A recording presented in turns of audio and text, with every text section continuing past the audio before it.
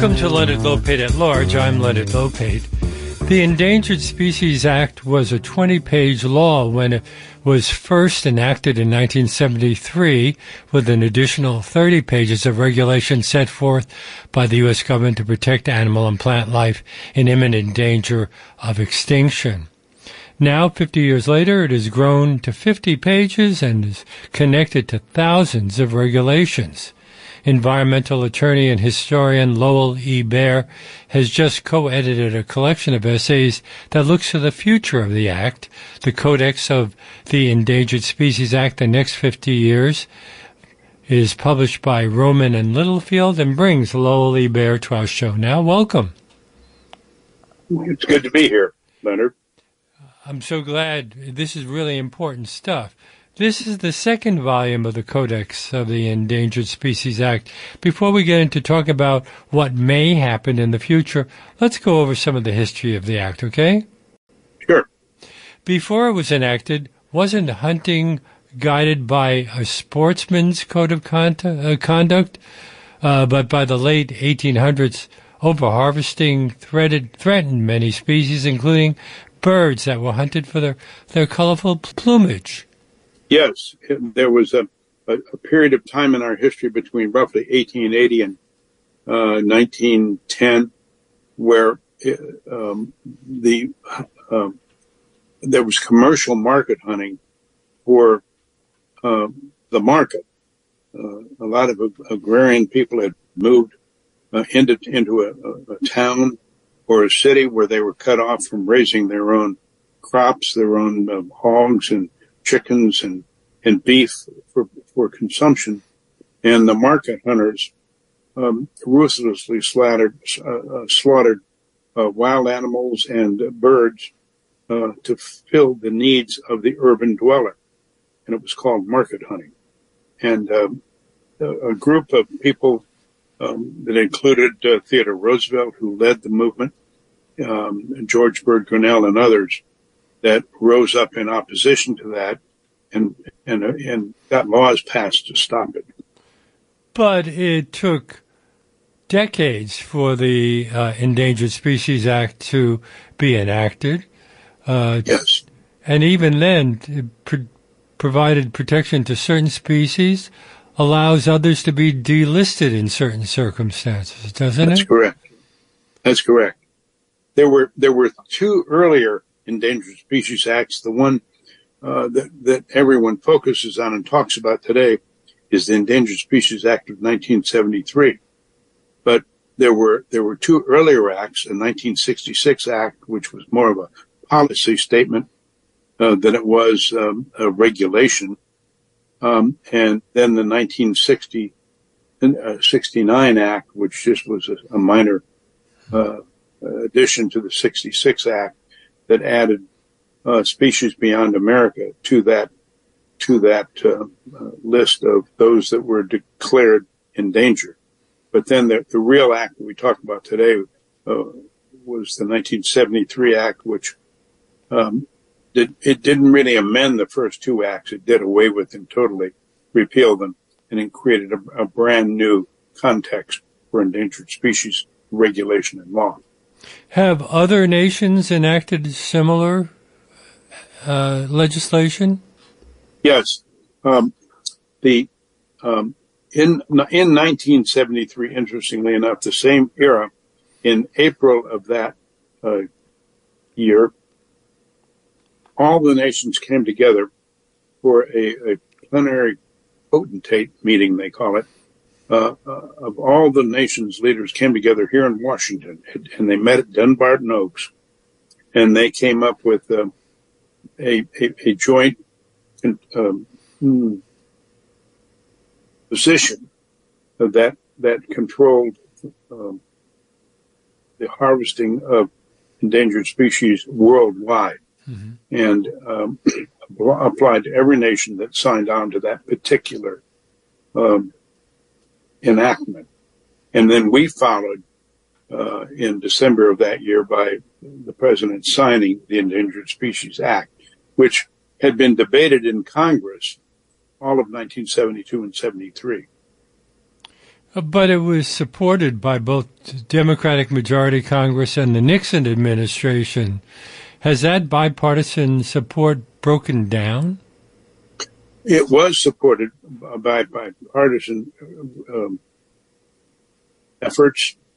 And today, that was 50 years ago, and today it's a totally different world where partisanship now really controls. And that started about 20 years ago. Although it was attacked from the start, wasn't it? There were people unhappy from the start.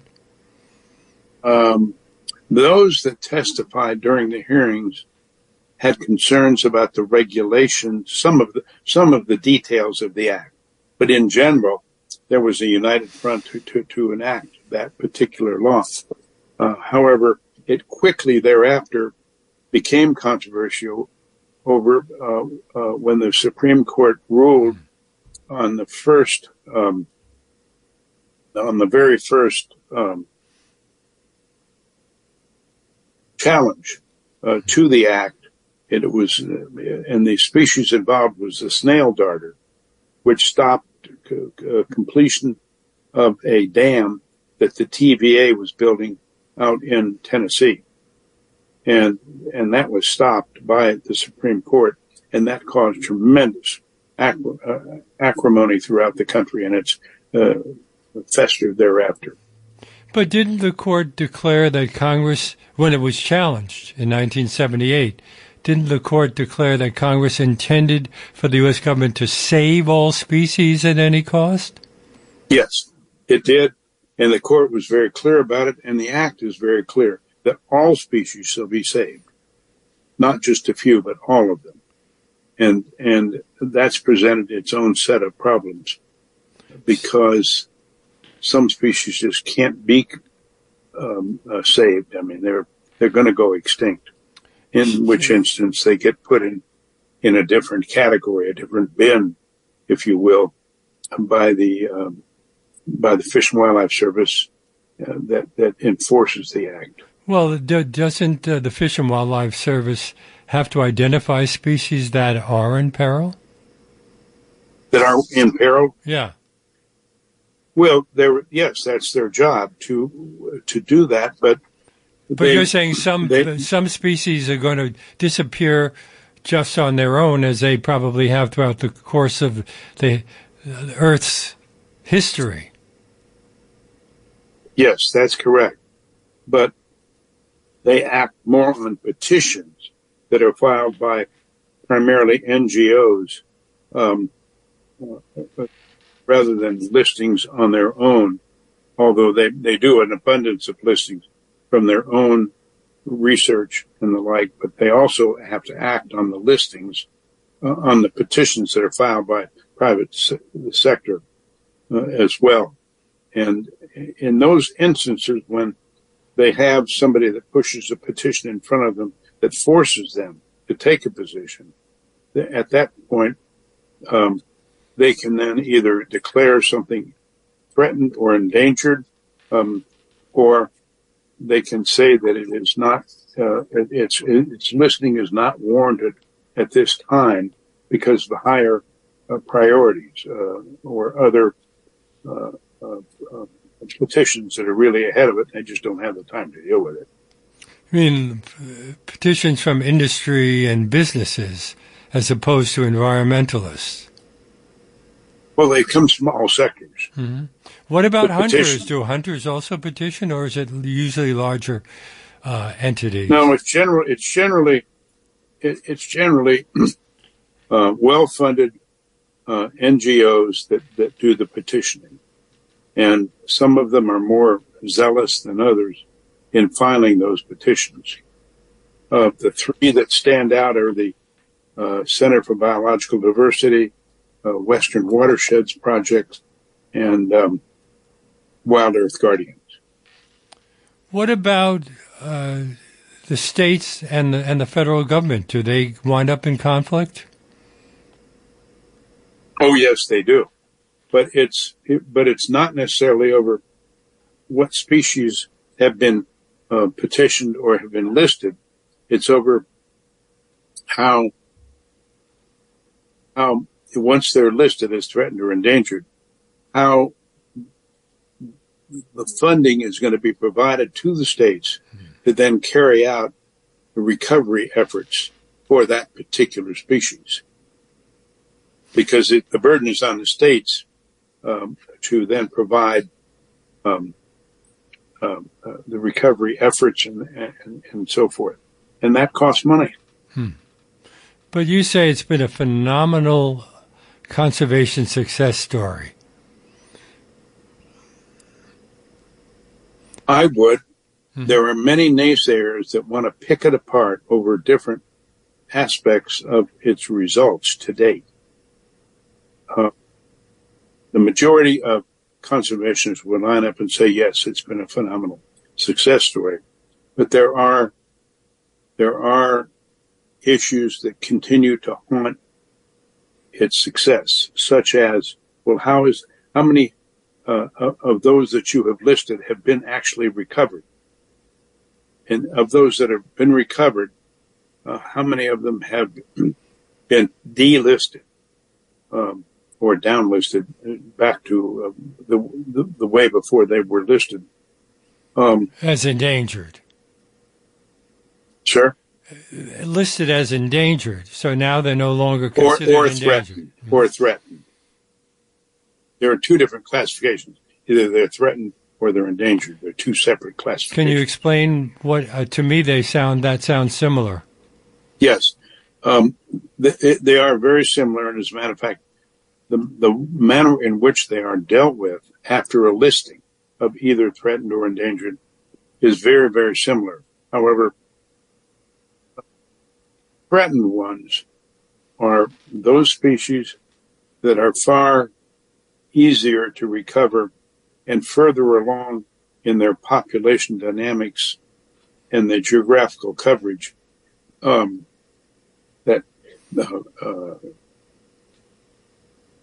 saving that species will not be as difficult as the endangered ones. Now, what led to its coming before the Supreme Court in 1978? A very different Supreme Court than we have today, obviously. Yes, very much so. What led to it is your question? Mm-hmm. There was a law professor out in Tennessee who, through a biologist out there, and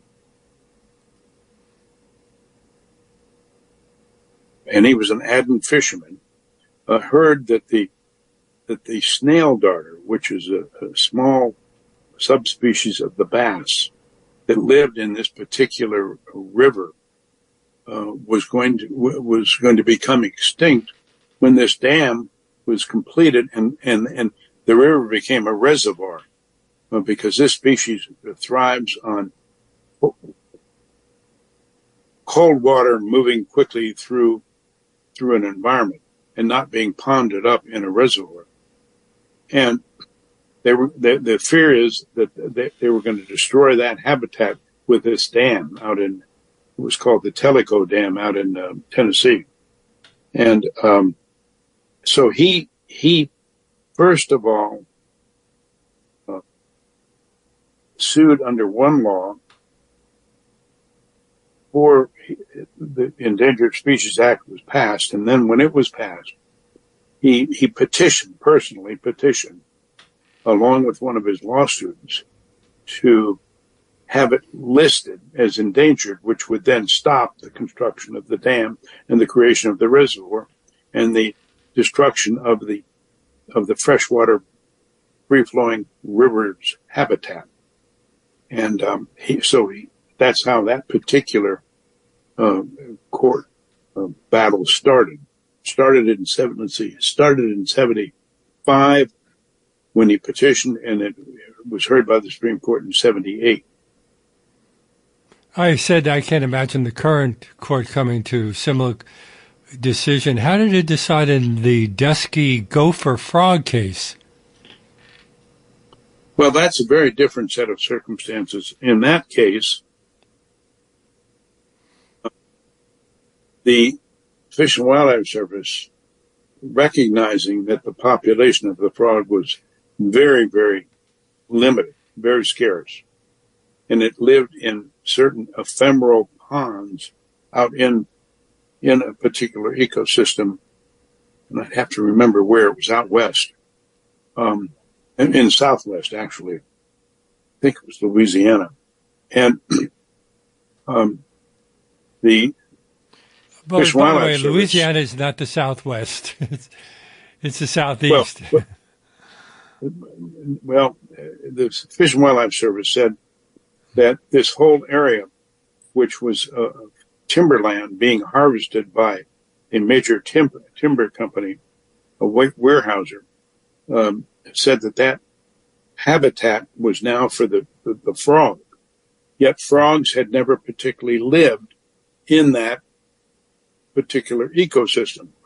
The service, the Fish and Wildlife Service, thought there was some improvements to it with some creation of water habitats and the like, that was a proper place for those frogs to live. But it had never historically been occupied by the frog.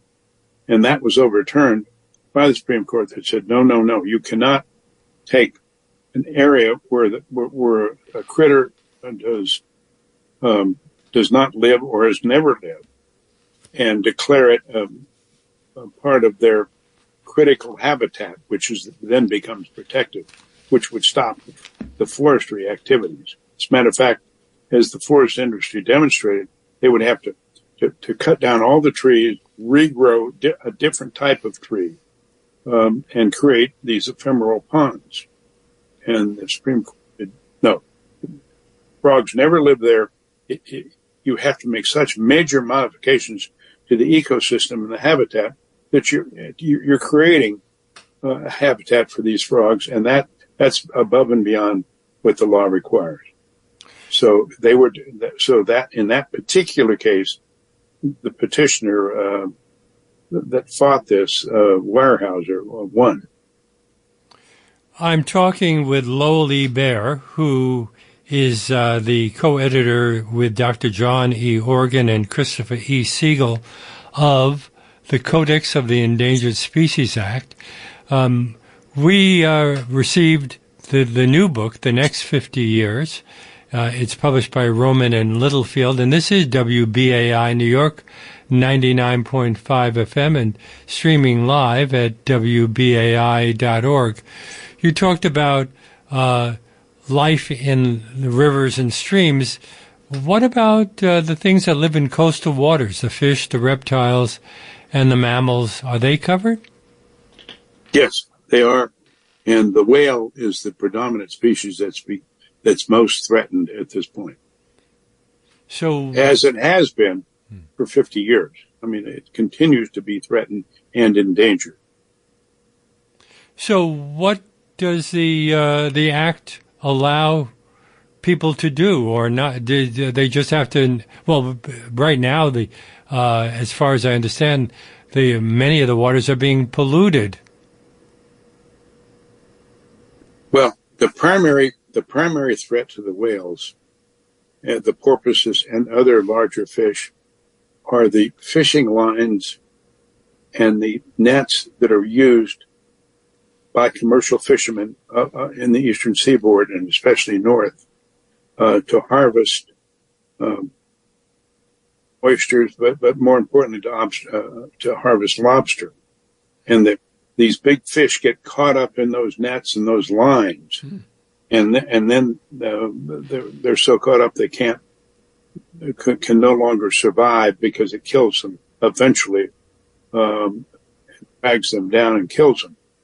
And so the fishermen are under constant regulation as to the kinds of nets, the kinds of paraphernalia that they can use to harvest, especially lobster.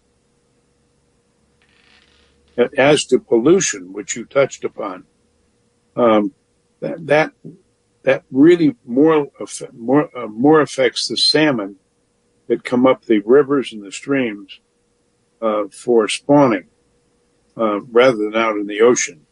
And that's where pollution has become most apparent as it relates to fish. and it's primarily salmon. The Endangered Species Act, as we said earlier, was a bipartisan bill, but didn't it become extremely or steadily more controversial, as in the case of the northern spotted owl and the timber wars in the Pacific Northwest in the late 1980s and early 90s? Yes, that's another high point. The snail darter, it's kind of the bookend of the snail darter. The snail darter case that landed in the Supreme Court and really caused the people in the United States to wake up and realize what this act said became more apparent to them when the Supreme Court ruled on the snail darter in 1978, and because it said to the American people, "Hey, the act covers all species and their related ecosystems, both the habitat in the species that is declared threatened or endangered." Now, when it comes to the owl, everyone thinks that, and that was a little later, that was in the, that was during the Clinton administration when they finally resolved an approach to deal with the problem. But everyone thinks that it was caused, the problem with the owl was caused by the Endangered Species Act. It wasn't. That became a proxy later when it was declared endangered. The owl, the northern spotted owl, was declared endangered. But before that was the Northwest Forest Plan, which cut back on logging and restricted logging in certain areas. Which led to the timber wars. Sir? Which led to the timber wars in the Pacific Northwest? That led to the timber wars, the Northwest Forest Plan, and it's taking certain areas out of production because they were government owned and they would lease the land to the forest, to the timber industry to harvest there. And those were taken out of production. What was going on really was that foreign imports were falling off. Raw logs were being sent abroad rather than finished lumber. So the need to finish lumber here was being decreased substantially, and imports to those countries were coming from other areas of the world, like the South America. And those timber, far cheaper than our timber, was being sent abroad. And so it really cut the demand for U.S. timber back. But simultaneously, this forest plan, Northwest Forest Plan, originated simultaneously with that, and a listing on the spotted owl occurred as endangered. And everyone then jumped on, and from the media standpoint, jumped on the spotted owl as the real cause of the wars. It wasn't at all. It was the Northwest Forest Plan. Why did the amendments to the law cease in the late 1990s? Well, it was the last major amendment. There were three major amendments, and the last one was 1988. Congress by then had become so divisive in its stance on dealing with endangered species that the U.S. Fish and Wildlife Service and the other one that governs aquatic mammals, which is the NIMS, the national. It's part of the Commerce Department. It's a totally different department. But those two are the controlling factors in determining what's listed and what's not. But Leonard, what your question again? I'm not sure I understood it. Well, I was wondering why suddenly amendments ceased in the late 1990s. Yeah. And you said that partly because partisanship had taken over. Was this largely Democrats versus Republicans or Republicans versus Democrats? Well, it was both. Yeah. Yes, it was all of the above. I mean, were the the Fish and Democrats Wildlife Service. were the Democrats more likely to be supporting the act, or Yes. did it get more complex than that? No, it was primarily a Republican or a Democratic versus Republican approach to dealing with the law. And the Fish and Wildlife Service couldn't seem to get certain things done in the field because the way the law was written. And so what they began to do is strengthen their regulations and change their regulations and became much more flexible in how they applied the Endangered Species Act to the country. It was a very rigid law, as I said, and accordingly, Fish and Wildlife Service and NIMS, the other agency, were very stringent in their original oversight, and very hard line. There's a whole separate story there as to why they were that way. But the law is written as not as a proactive law, but quite the contrary. It's a reactive law. And so the Fish and Wildlife Service's hands were bound. And the only way they could get around some of these problems that were created because of gridlock in the Congress was to really exercise their regulatory authority and come up with more flexible ways to administer the act. And so they finally, through flexibility and regulations, made it easier for the country to deal with than the Congress would have ever. The Congress just could never get its arms around how to deal with some very problematic issues for industry and commerce. And so through the regulatory process, not the congressional process, they have proceeded ever since 1988. And the key to the future, you mentioned that we're talking about Volume 2. At the conclusion of Volume 1 and at the conclusion of Volume 2, I'm very clear in pointing to the future coming through the regulatory process. Forget Congress. I mean, just forget it.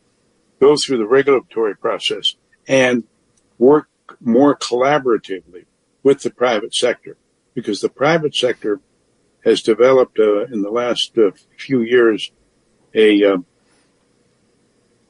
movement called conservation without conflict. And it's a collaborative approach where they work directly with the federal government and through the regulatory process to deal with hard issues that the Congress just could never get their arms around. That's part of it. But the other part is many people in the private sector that really work with the act daily are afraid to open up any discussions about the Endangered Species Act because they're afraid that attempts will be made then once it's on the congressional floor to really weaken the act. Leonard, since this is 2023, in the last 10 years, we figured it out, and it was supported by another study. There have been 600 attempts in the Congress for bills that were passed, were introduced to weaken the law or do away with it, just plain do away with it. And it 600 attempts. Did it matter who was the president, Obama, Trump, or Biden? No, it didn't matter. But there were 600 attempts, and that's what folks that work with the Endangered Species Act are fearful of. Is once a bill is introduced, and if it becomes really live discussion on the Hill, God knows what could come out of it. And they're afraid it would weaken the act because of the divisiveness of Congress. Has funding remained constant? No, it is not. It has slowly increased over the years, but it is the federal government is very deficient in their funding to stand behind the commitment they made 50 years ago. 50 years ago, It was a moral and ethical decision. And those were the words that were used in the Congress repeatedly in their dialogue. This is a moral and ethical requirement that we as a nation must do, have an Endangered Species Act. And it is relevant. It's more relevant today than it was then. But I'm not sure I've answered your question. Well, yeah. Basically, a lot of these things seem to be a little hazy as it is, isn't it? Well, we'll get to that after we take a little break, okay? This Sure. is Leonard Lopate at Large on WBAI in New York, 99.5 FM, and streaming at WBAI.org.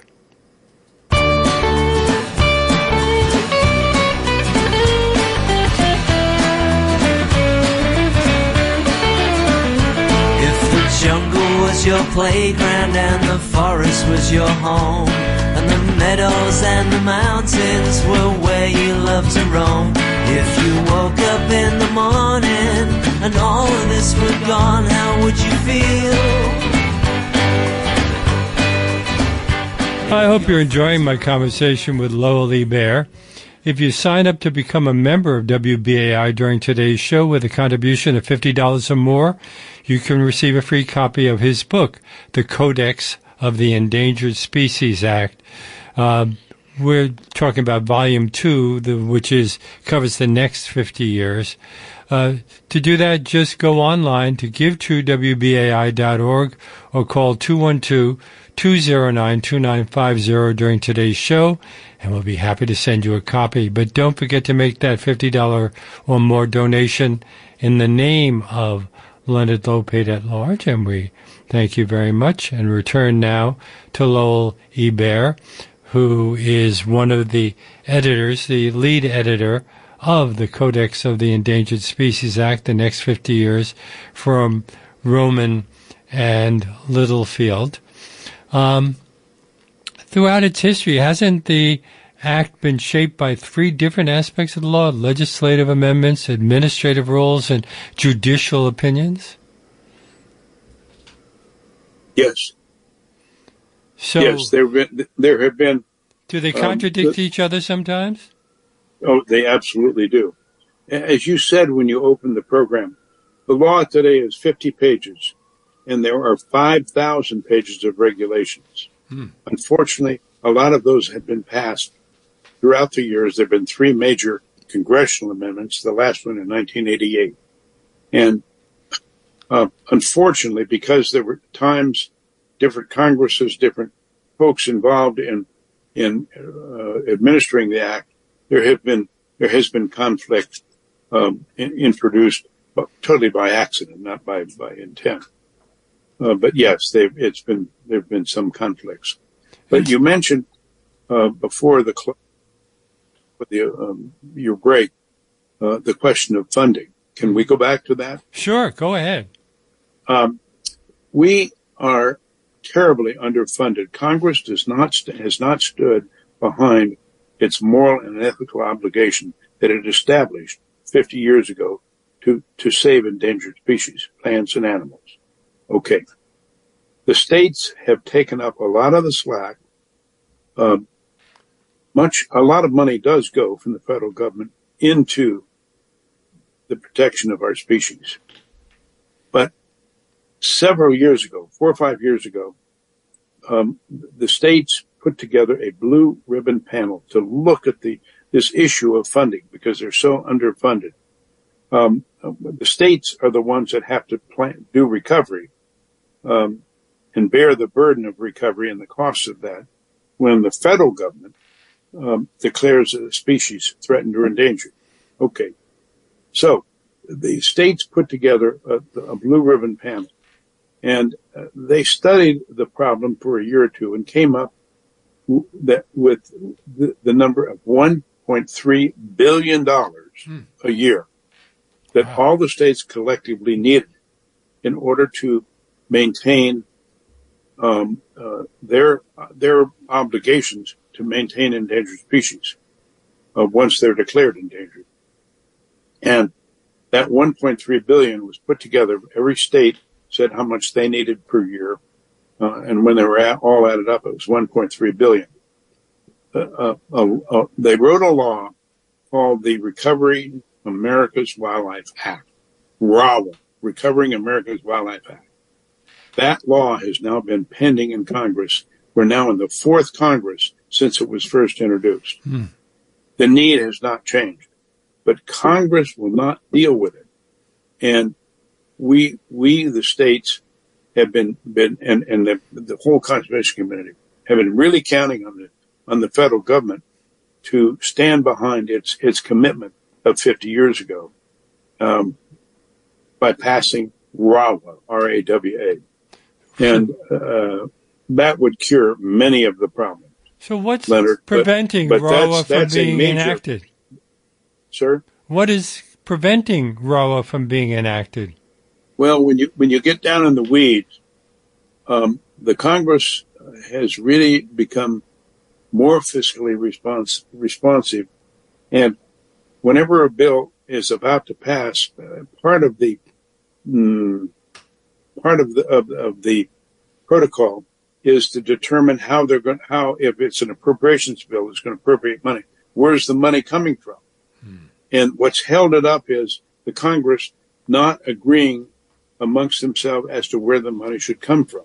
The first suggestion of the Blue Ribbon Panel was to tack another 0.5% on the excise tax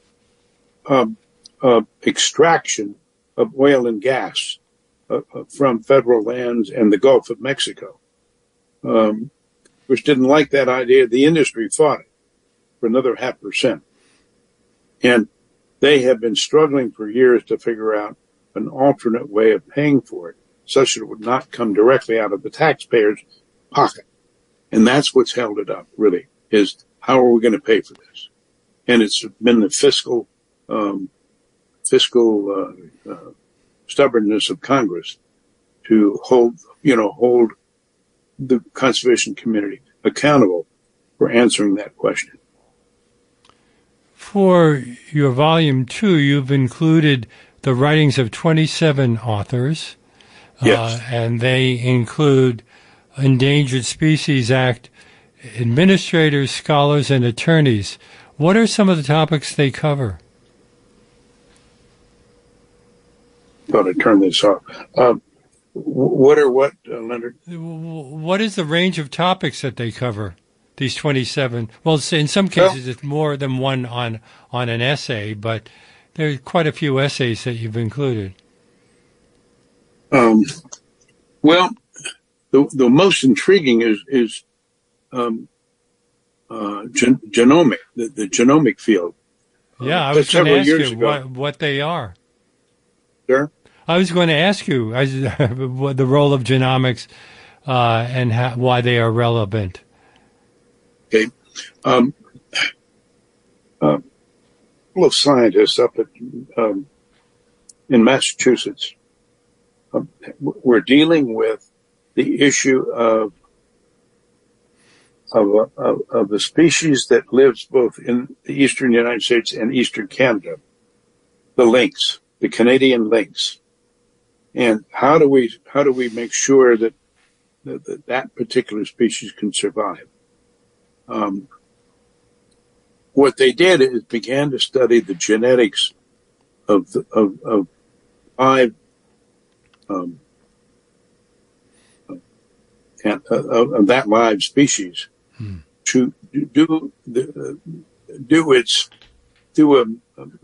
through the blood and tissue samples a complete genomic inventory of that critter, of that particular species. And through that, they were able to begin to identify how long it's been around, how many years it's been around, and it's been around for centuries. And so they went back and looked at climate change and different ecosystem changes throughout that period to see in the harsher periods that are tougher on that species to survive, what they did to survive. They could tell that through their sampling. And so they're beginning to apply genomics as one example of looking at a species and then looking through history at the evolution of that species over time and how it survived during some of the harsher periods. Does it matter whether the area in question is a multiple species habitat or not? It would include that, yes. Finish what you were about to say. I'm sorry I interrupted. Well, you asked me if it applied to multiple species. Yeah. And the answer is yes. I mean, any species, they can do the genomics on it. And just like we have the human genomic chain, they can do the same now. They're applying that science to animals that are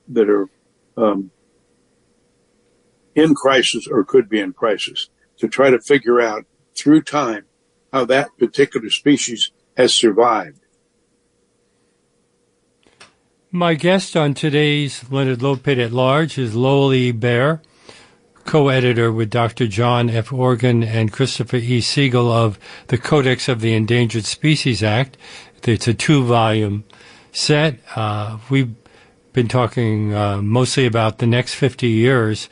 The newer book, because that's the one that was sent to me, by the way, and it's published by Roman and Littlefield. So you mentioned global warming. How much of an impact has it had, and is it likely to have in the future? Because this year is incredible. They're predicting. I saw an article today that said that this is going to feel like spring in the future. Sure. It's having a major impact, Leonard. Let me be more specific. With global warming has become intense and numerous forest fires, far broader, far more destructive than in the past. Major floods. My God, who ever expected to see a tropical storm in Southern California? Mm-hmm. Just one example of global warming. Okay, I've mentioned just 3. And then, of course, the heat. What it's done with the animal community and the plant community is forced certain animals to move south, birds as well as animals, to move in their migration patterns more north, where it's cooler. And the impact it's having on those species, both plants and animals, especially with floods and wildfires, is dramatic. When I see on the nightly news the new fires that are burning in Washington or Oregon or out west, even in Alaska now, and up in Nova Scotia, for God's sake, and one of the islands over in Greece, I say, and they always say, and the media always tells us how many structures were lost and how many people lost their lives. Look at Maui. Well, I often wonder not that, but how many species lost their homes, because the habitat that those people live in those communities are also habitat to birds and animals and plants. How many of those have been destroyed along with people's lives and structures?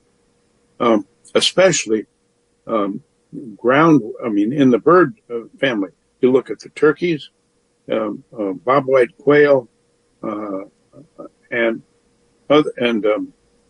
grouse, and other ground-dwelling species, gallinaceous species, that are ground-dwelling that can't outrun the forest fires, these quick-moving forest fires, and other small animals get totally destroyed by these fires, these floods. And nobody, when we see these reports, obviously you don't hear about that. But that's what I wonder about. When there's a new fire breaks out and consumes tens of thousands of acres. I say to myself, my God, how many birds were nesting in that ecosystem? How many critters could not outrun those flames or get away from them? That's just one example of how climate change is impacting the habitats of our animals, in addition to forcing migration patterns further north where things are cooler. Will that save them? Aren't there problems when they come north as well? Well, there are, but they're getting away from the environment within which they've been comfortable. But they're migratory creatures anyway, so they're used to moving, further north or further south. In this instance, it'd be further north.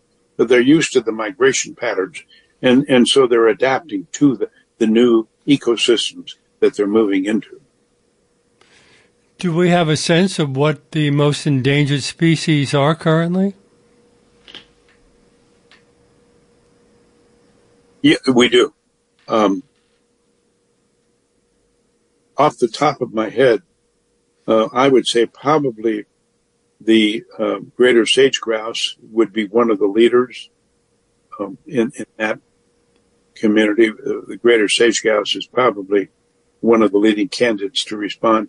Certainly the monarch butterflies. The monarch butterfly eastern population is down. We've lost 90% of it. And in the West, 2 or 3 years ago, it was 98%. It's gone back to 90%. But the monarch is almost gone, just as one example. And very quickly, just a few years ago, when I had a house upstate, I don't anymore, I had lots of monarchs every summer, and then, or spring anyway, and they would all lay their eggs. And then 1 year, suddenly, hardly any came. Yes.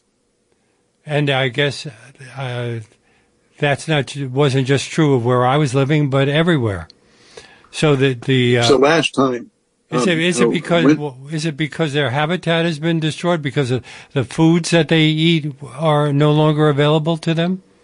Their habitats have lost, but pesticides are killing them off. And I would say habitat, the fractionalization and destruction of habitat, and the out of control use of pesticides is what's doing it.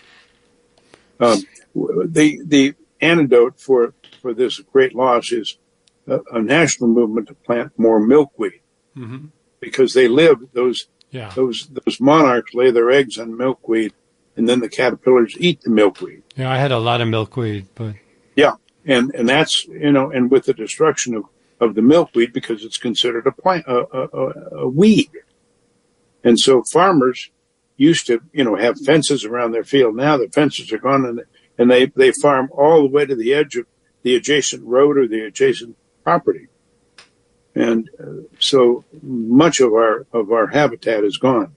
But we're, the mayors and the highway departments and the companies, gas and electric utilities that have big swaths of open space where they run their lines or underground tunnels for their pipes, are all focused on adding milkweed to those habitats. Will you include a list of suggestions for what should be done in the future? Other than adding milkweed, what are some of the other things that you would like to see? Well, further regulation of the pesticides is one.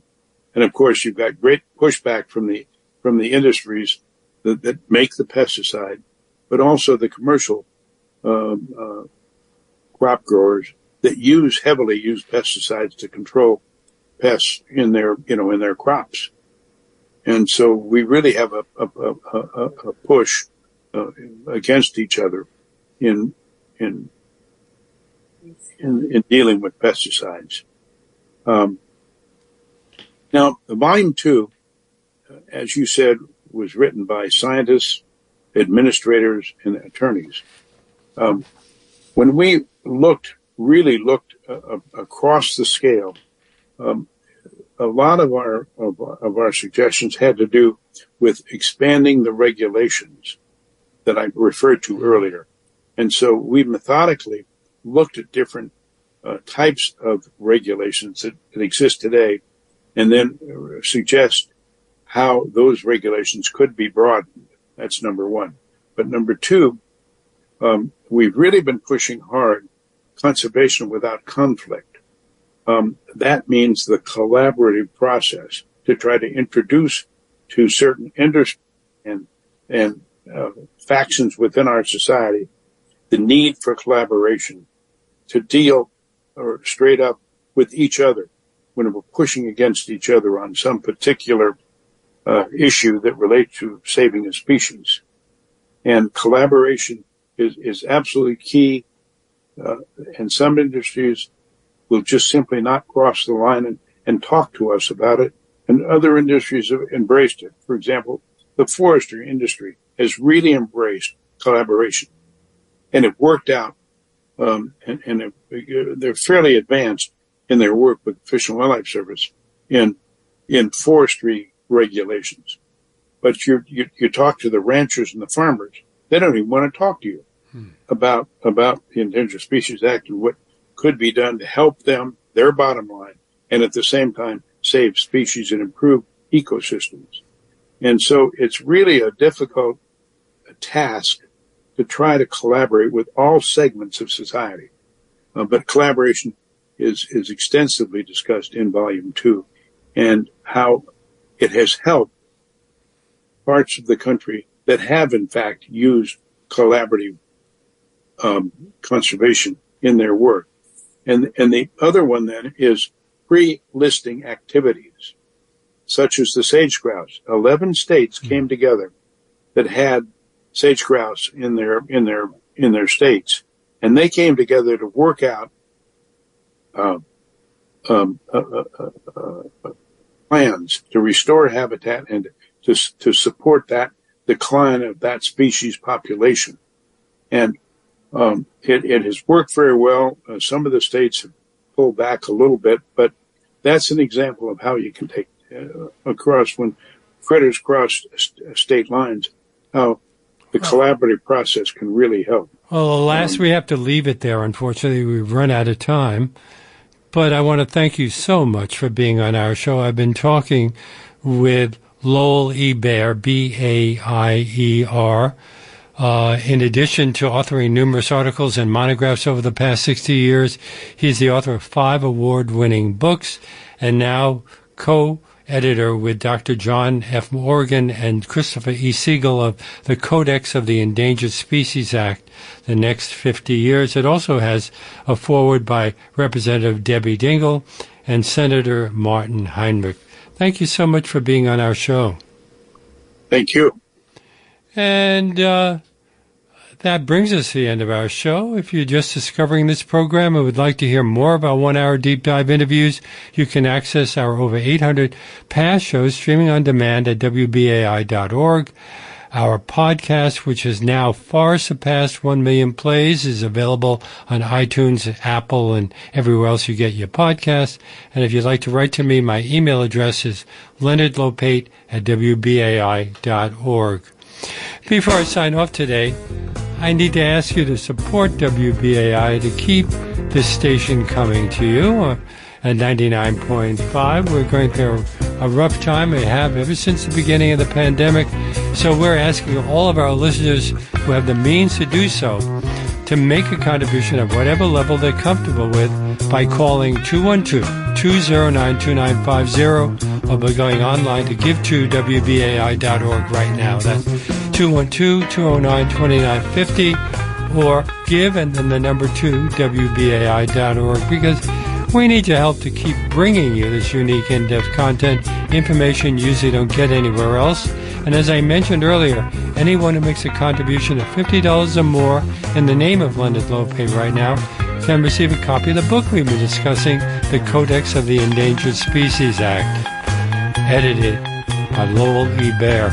So why not make that call right now, 212-209-2950, or go online you give to WBAI right now. You might also consider becoming a sustaining member, $5, $10, $15, $20 a month, what we call a BAI buddy, and that allows us to plan for the future, and you can do it as long as you wish.